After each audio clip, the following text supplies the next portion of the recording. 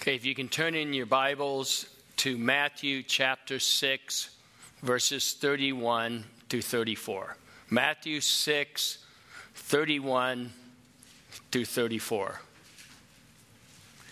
Let's begin reading the word. Therefore, do not worry then, saying, what are we to eat, or what are we to drink, or what are we to wear for clothing? For the Gentiles eagerly seek all these things. For your heavenly Father knows that you need all these things. But seek first his kingdom and his righteousness, and all these things shall be provided to you. So do not worry about tomorrow, for tomorrow will worry about itself.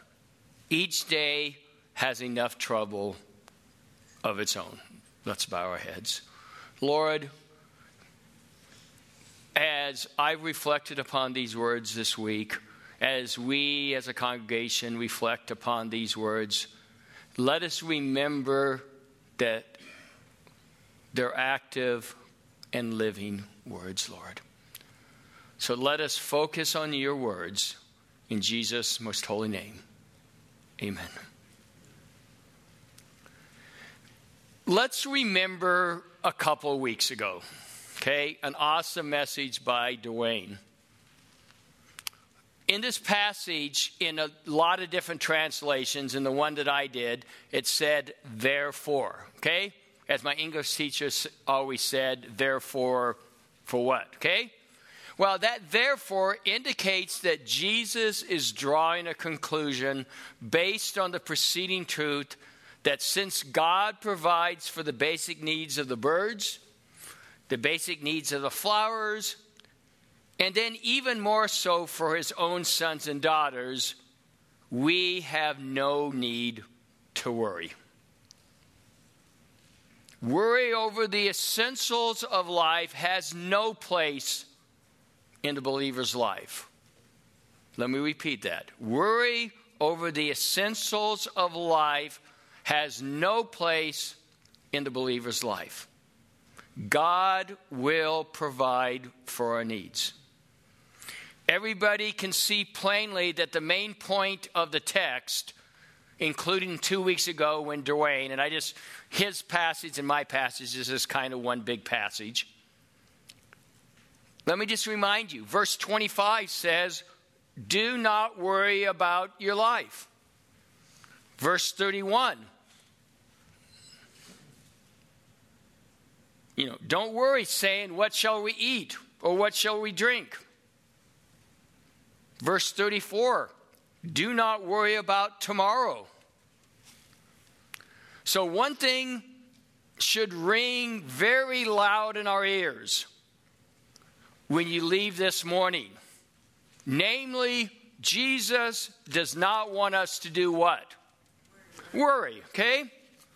But you see, in that passage, it's just the negative way of stating the main point, okay?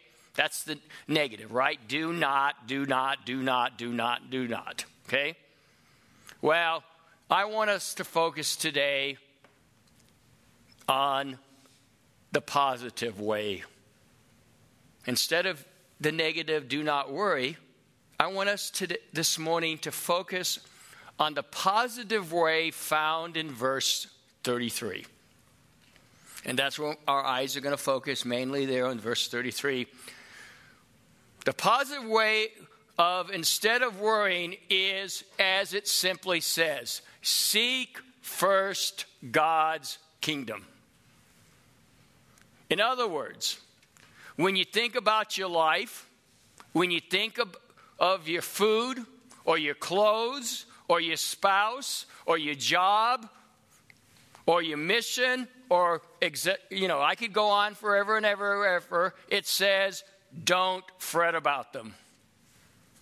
Instead, this passage, as we will find out, says to make God the king in that affair and in that moment, and hand over everything to him, the king of our lives. And do his righteous will with the confidence that he will work for you and meet all your needs. You see, to seek the kingship of God first in every affair, in every moment of life, is a thrilling way to live. It's full of freedom. It's full of peace. It's full of joy. It's full of adventure. And yes, it is full of hardship. But you know what? It's worth it all. You know, it's Andraé Crouch, one of his songs says, I've got confidence God is going to see me through. If you believe in the kingship of your Heavenly Father, you do not need to be anxious about anything. So what must I do instead of worrying? Well, Matthew 6:33 tells us this. Seek ye first the kingdom of God. So as I share today, I want to talk about some of these firsts. We're going to talk about 4 firsts that we're supposed to seek. Okay? Seek first the kingdom of God. So number 1, it says, seek God in the first part of your day. Okay? That's the first one I want to talk about. Seek God in the first part of your day. You see, some of us wake up every morning and say, good morning, Lord. Other of us wake up and say, good Lord, it's morning. Which do you do? You see, prayer should be something you do at the very beginning of your day. You should ask God's blessing on your day and seek his guidance as we walk that day. I say, don't give God the part of your day when you're worn out, when you can't think straight, when you can hardly keep your eyes wide open. We need to give him the best part of your day. And I know, I can hear everybody saying, oh, I'm not a morning person. You're still, you look up physiologically, you're still the best of your day that you're going to be at that day, okay? Because you haven't started. That's where your true priorities will be discovered. From getting dressed to setting your schedule. Ask him to help you make choices that glorify him. I know. Oh, do I know. We live in a world which makes many demands upon us, right? I know I talk to Chris all the time. He's hearing thing. The sheer number of these demands that we hear may truly overwhelm us, and I know they do. We rush from the minute our feet hit the floor in the morning till we drop, and we're exhausted at night in our bed. You know, let me just go through some of those. Okay, we get up, we have breakfast. We get the kids ready for school. We work. We pick them up from school. We have all these extracurricular activities, whether it's sports or dance or whatever. Depending on what kind of work we do, we have after-work commitments. And then it goes, et cetera, okay? Does that sound like some of our schedules here? Then multiply that by the X amount of kids you have. I know Smiths, that's a lot, okay? And you can see the exhausted state too many of us find ourselves in. But you see, the establishment of a time of prayer and devotion will not come easily. It will require perseverance. For you and I face the opposition of Satan himself, who is dead set against us putting God first. He doesn't want us to put God first in the morning. He doesn't want to put God first before we establish our schedule. He doesn't want to put God first. Okay. But daily prayer is so vital to our Christian life. I remember about a couple of months ago, Matt preaching and saying, prayer is not the manufacturing of well-turned phrases. Okay, we don't have to get fancy. It is simply talking to God and telling him about everything that concerns you. Okay? I have this in work. I have this in my school. Oh, my son has a big project. After school, he's got a very tough game. Prayer is expressing to God what's on our heart. It's seeking his guidance for us and for our lives. Since Jesus is not only our Savior, his guidance for us is vital if we're going to have a good day. It is indeed important that we should ask him what our duties for the day shall be. Good morning, Lord. Or, oh Lord, good morning, okay? Early every day, I admonish us to pray. I admonish us to read the Bible. I admonish us to have some kind of devotional time. Take time for prayer. Meditate upon his holy word. And allow him to search your heart first thing in the morning. Let me ask you, have you ever noticed that the great saints of the Bible often met with God when? Yep, in the morning. If you don't remember, let me just give you a few examples. Abraham, in Genesis 19, got up very early to stand before the Lord.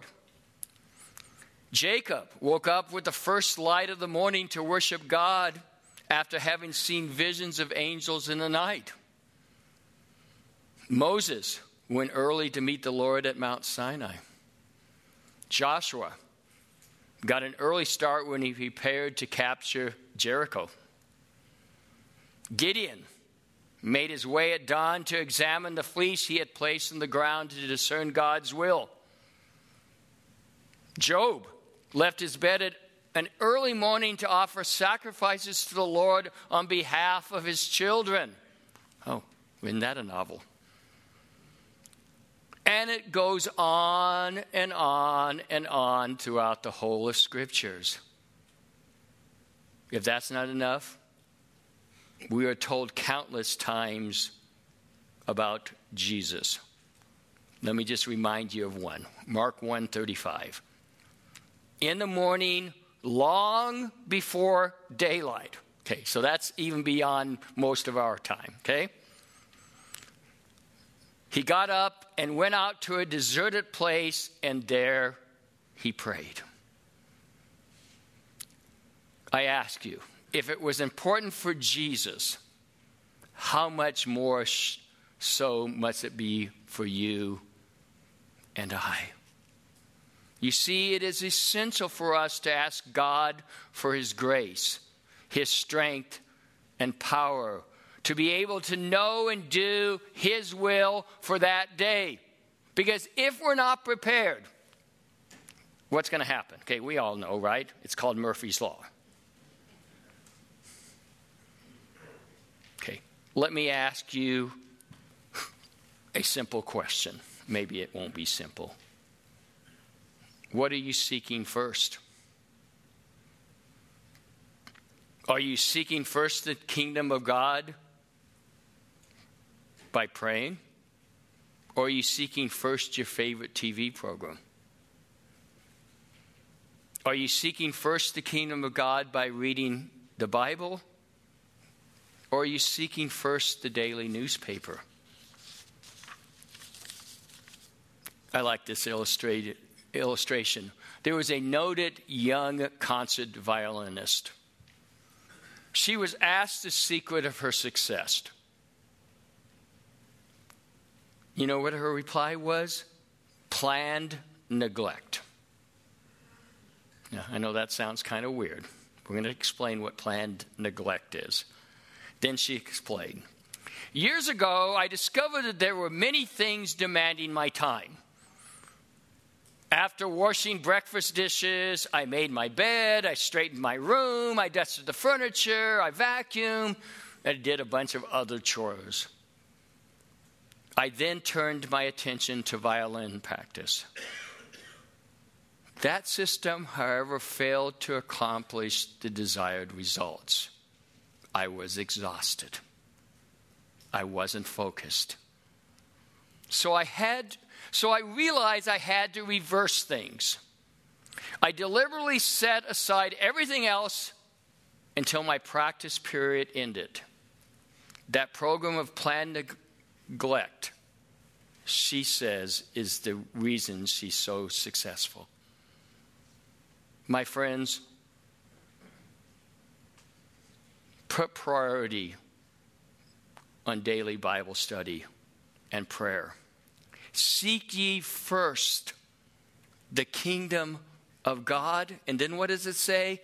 And then all those things shall be added unto you. Okay? It will help you through the day. Ordinary events will become sacred events because He was involved in everything. Seek God first part of your day. So as we go on to the next step, let me ask you this one last question. Are we making God a priority as we establish our day?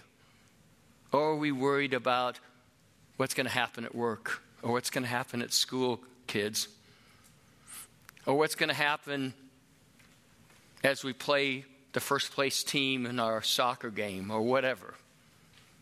So seek God in the first part of your day. Secondly, we need to seek God in the first day of the week. We need to seek God in the first day of the week. To the Jews, the last day of the week was considered the Sabbath. The Sabbath day is clearly designated as a sign between the Jews and God. But as the New Testament believers, we observe Sunday, the first day of the week, as the day on which to worship God. It was the first day of the week that Jesus was raised from the dead. The resurrection of Jesus Christ is that great cornerstone of our faith. If you don't believe that, read 1 Corinthians 15. The resurrection of Christ was God's great stamp of approval on Jesus, that He was everything He had claimed He was. So from that time forward, Christians have met on the first day of the week to celebrate the resurrection of Jesus Christ. This was the practice of the disciples. It was the practice of the early church. And I really believe it should be the practice of us as believers. Now, I'm not trying to be legalistic here, okay? So let me make that real plain here. But I believe if we put God first, if we put Him first, His day, and we keep that first day of the week, the Lord's Day, will be kept holy. You see, the Lord's Day should be set aside to worship God. A day of spiritual reflection. A day of spiritual fellowship. If you don't believe that, let me remind you of Hebrews 10:25. Not abandoning our own meeting together, as is the habit of some people, but encouraging one another, and all the more as you see the day drawing near. This verse encourages believers not to abandon meeting with other believers, but it encourages us to keep meeting together regularly. One of the most important habits you will develop in life is the holy habit of meeting regular with other Christians for worship and fellowship. But you see, this verse warns us about the opposite habit that some believers fall into. The habit of not meeting together with other Christians. Sunday morning worship service is a wonderful time to come together to worship God. Now, I want to make it real plain here. Sunday morning service is generally for worship. So you ask yourself, what does that mean about fellowship? Well, just hold on. Let's look at the worship service, right? You think of the service. What do you think? Most of us are sitting forward right now, right? We're not talking to each other. We sing worship hymns by standing up and facing there. You all are sitting there focusing on the Word of God. And yes, unfortunately today, because of communion, we didn't even have our fellowship time, our greeting time. So the main focus of Sunday morning is generally more vertical than it is horizontally. We gather together to worship God. But if you look at that passage, it needs to be more than that. We need that horizontal of Christian fellowship. So you say, how do we get that? Well, let me just remind you, we do have community groups. We do have Scripture for Living. We have women's Bible studies that Jan does and other ladies do. We have Men of the Word. We have Sunday school classes, whether that's Faith Builders or Ballas. We have youth. We have core. We have VBS coming up. You can all fill in the blanks, okay? Which is why one of the main purposes of the church is to receive members into fellowship and service. I know the elders have said, we want you to experience the joy and privilege of growing in Christ by meeting with fellow believers regularly. There is an important time of taking time to commune privately. Okay, I already established that, right? What are we supposed to do first thing in the morning? Seek him. Okay, seek him, okay? But there's an equally important time to meet as a body.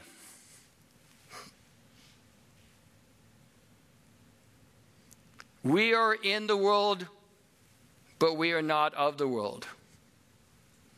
However, we are surrounded on every side by the lust of the flesh, by the lust of the eyes, and the pride of life. And Christians that choose to forsake joining together with other Christian believers in worship and fellowship isolate themselves and have a hard time of being encouraged. They have a hard time of being corrected. We as a body need to seek God in the first day of the week. We need to be reminded, as it says in 1 Peter 3:18, grow in the grace and knowledge of our Lord Jesus Christ. The Lord's Day of the week, that first day of the week, should be a sacred and holy day. Let me make it real plain here. I'm not saying we can't do things, okay? But too many people have inserted the letters IDA into the word holy between the letters L and Y. Okay? I know you're all trying to think, what does that mean? Okay? If we put the letters IDA in between the letter L and the letter Y in holy, we make Sunday a holiday instead of a holy day. Let me give you a math lesson here. Okay, you knew you weren't going to get around without math and a math teacher. There's 168 hours in each week. Can you imagine that? We spend 56 hours sleeping, 8 hours per day if we're lucky. I know a lot of us, a lot less than that.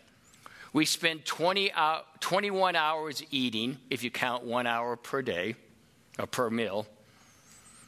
At a minimum, and I emphasize, at a minimum, we spend 40 hours working each week. Let me do the math here. That totals 117 hours out of the 168 hours, and I haven't even talked about anything else. If out of 1 week I spend 117 hours at a minimum for yourself, should I not give God at least a couple hours on Sunday and during the week for fellowship and worship of Him? Let me ask you, what are you seeking first? Are you seeking first the kingdom of God by attending worship at church? Or are you seeking first a leisurely weekend? And I know we need that, okay? So let me make that plain before anybody gets upset that I'm not trying to throw versions at holidays. A Chinese Christian used the following parable to illustrate the ideal of robbing God regarding our time. Here's his parable. It came to pass that a man went to a market with a string of 7 coins. Seeing a beggar asking for alms, he gave the poor man 6 of the coins and kept 1 for himself. The beggar, however, instead of being thankful, followed the good man and stole the 7th coin. What an ungrateful wretch, you may exclaim. Yes, but you see, there are those to whom God has given 6 days and who steal the 7th day also. We don't give him the first day of the week, or we don't give him a day of the week alone. You see, as a Christian, you will find real spiritual growth in giving the Lord His day.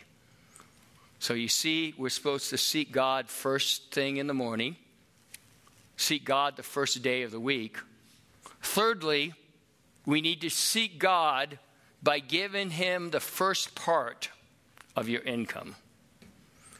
Seek God by giving Him the first part of your income.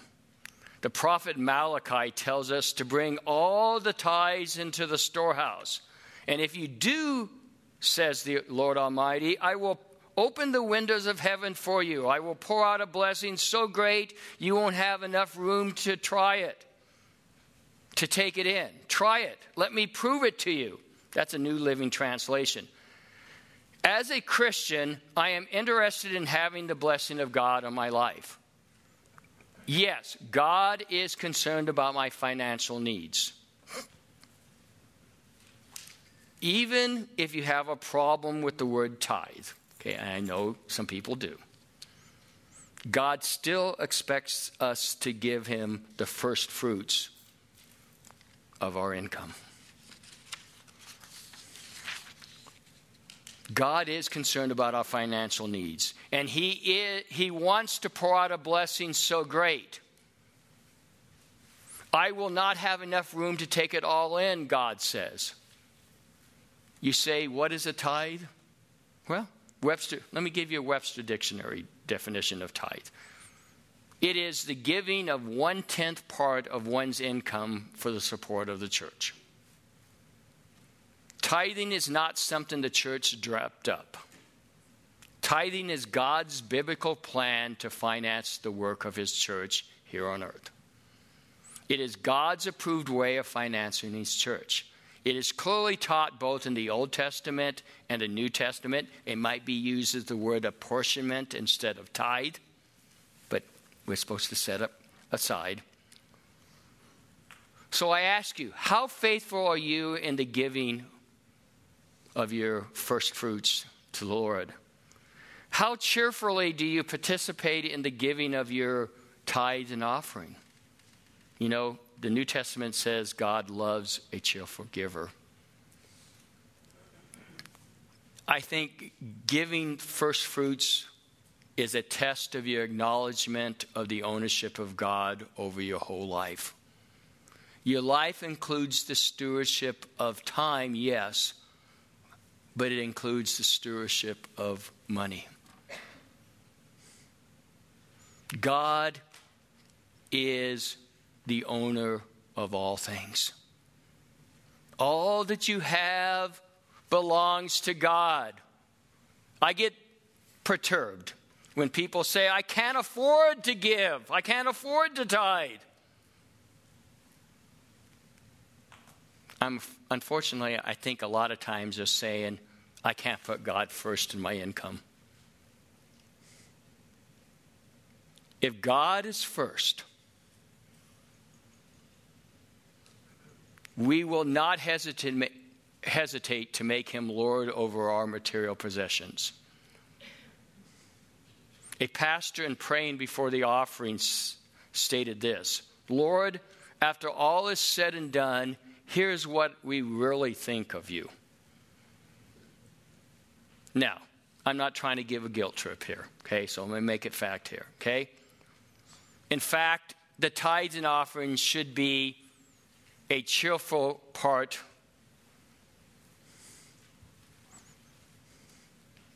of worship.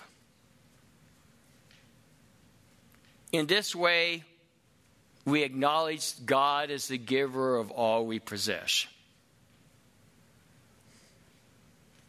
I don't know, in this way we confess our faith. Again, let me remind you of Malachi. He promised that if we bring our tithes, he will open the windows of heaven and pour out a blessing. I don't know how God does it, but I have witnessed it over and over and over again. When we give our tithe, when we give him the first fruits of our offering, somehow that 90% or whatever percent we want to give him goes further than that 100%. See, God's math doesn't work the same as our math does. I'm reminded of a young Christian family. I could put myself in it. I remember this conversation with my pastor 50 years ago. The father, a new Christian, heard a sermon on tithing, and he wanted to do what was right, but he hardly was making ends meet as it was. But he determined he was going to give God, he was going to put God to the test, which is not always a good ideal. And he gave his tithe on Sunday morning. Back then it came to $20. The next Sunday he came to his pastor with a glow on his face and a smile on his lips as he told him how that week an offer was given to him that saved him $20 a week.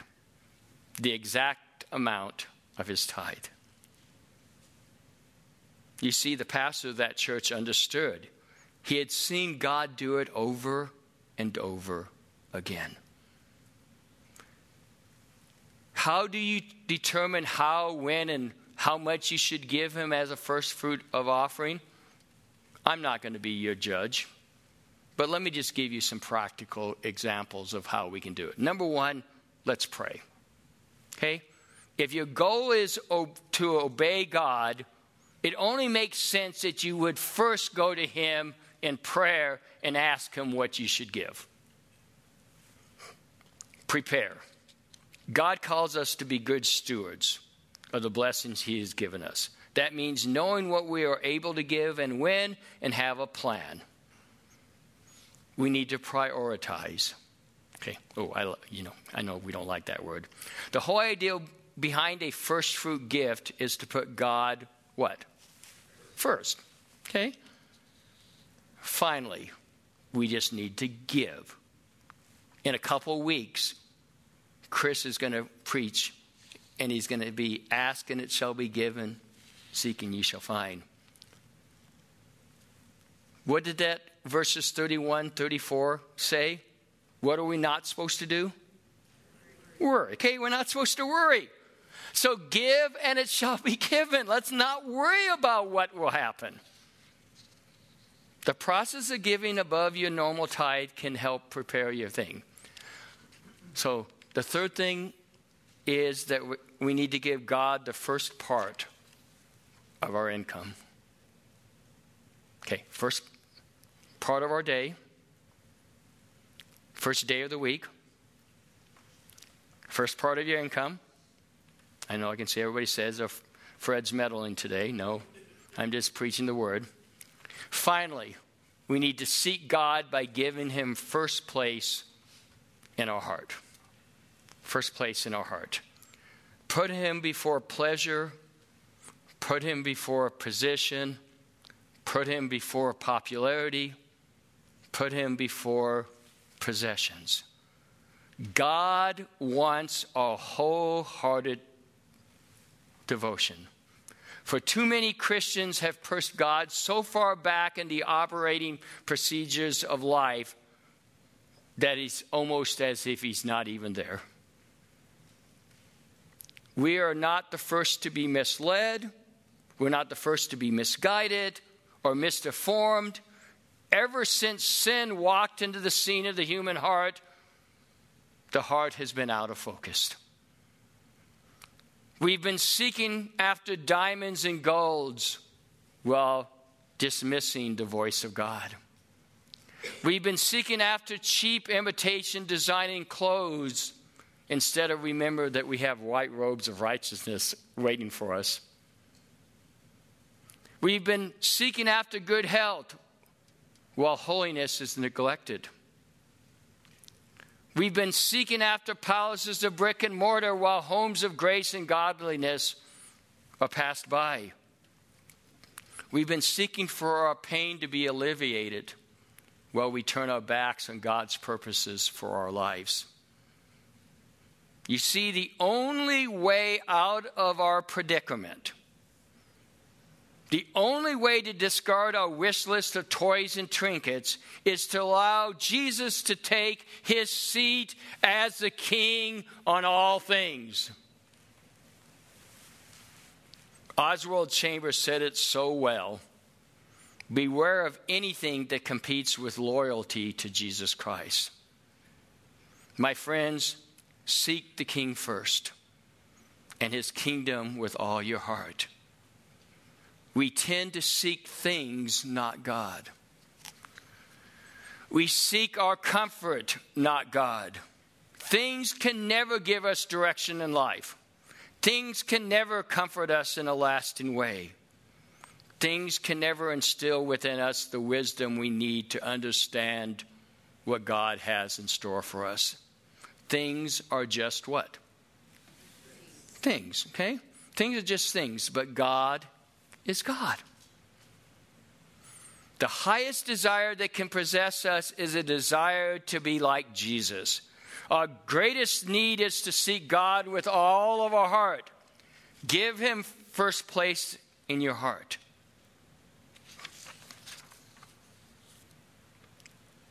In conclusion, the reason so many people are dying spiritually today is they fail to let God be first in their lives.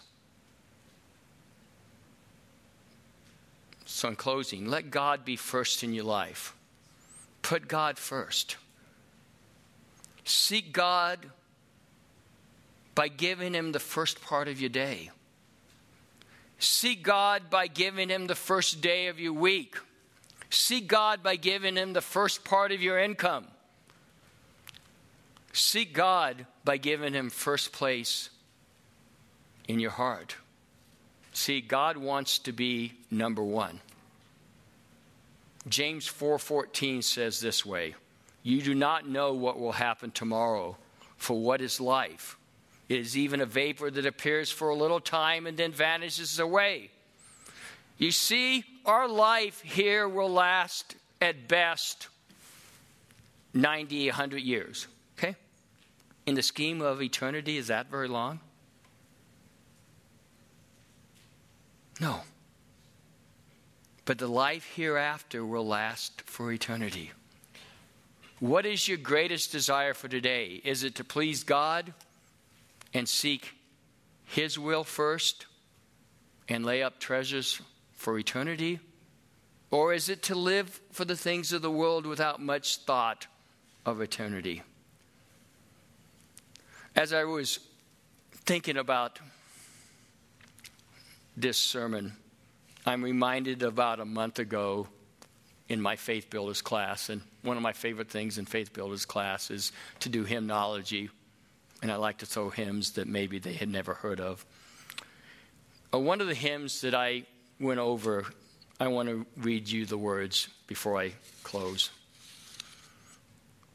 It says this: "Give of your best to the Master. Give him the strength of your youth. Throw your soul's fresh, glowing ardor into the battle for truth. Jesus has set the example. Dauntless was he, young and brave. Give him your loyal devotion. Give him the best that you have." The chorus says, "Give of your best to the Master. Give of the strength of your youth. Clad in salvation's full armor, join in the battle of truth." Second verse says, "Give of your best to the Master. Give him first place in your heart. Give him first place in your service. Consecrate every part. Give, and to you shall be given. God his beloved Son gave. Gratefully seeking to serve him. Give him the best that you have." And the final verse says, "Give of your best to the Master. Naught else is worthy his love. He gave himself for your ransom, gave up his glory above, laid down his life without murmur, you from sin's ruin to save. Give him your heart's adoration. Give him the best that you have." You see, if we put the Lord's first, nothing else will get out of order. He should have priority in our thoughts. He should have priority in our motives. He should have our priorities as we wake up in the morning, as we go to sleep at night, as we come first thing Sunday morning, as we think about our finances. Making a living is a mere incident, but making a life is the reason for which you have been placed on this world. If we put God first, all other good things will be added to us. In closing, I want to give you this illustration. Many years ago, a package was sent from England to South Africa. The man to whom the box was co-signed, however, refused to pay the delivery charges, and for 14 years it was used as a footstool in the express office. Finally, the co-signer died, and the box was put up for an auction with other unclaimed articles. Out of curiosity, a man bid on it and secured it at a very, very, very low price. When he opened it, he was greatly surprised to find several thousand pounds in English banknotes. Because the man to whom it had been sent refused to pay the comparatively trifling delivery charges, he had missed a considerable fortune. So too, he who refuses to meet the requirements of Jesus regarding discipleship is even more short-sighted.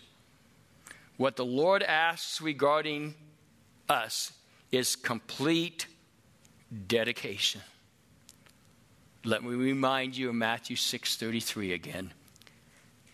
Seek ye what? First, the kingdom of God and his righteousness, and all these things shall be added unto you. See God first in your day, your week, your income, your heart. Let's bow our heads. Lord Jesus,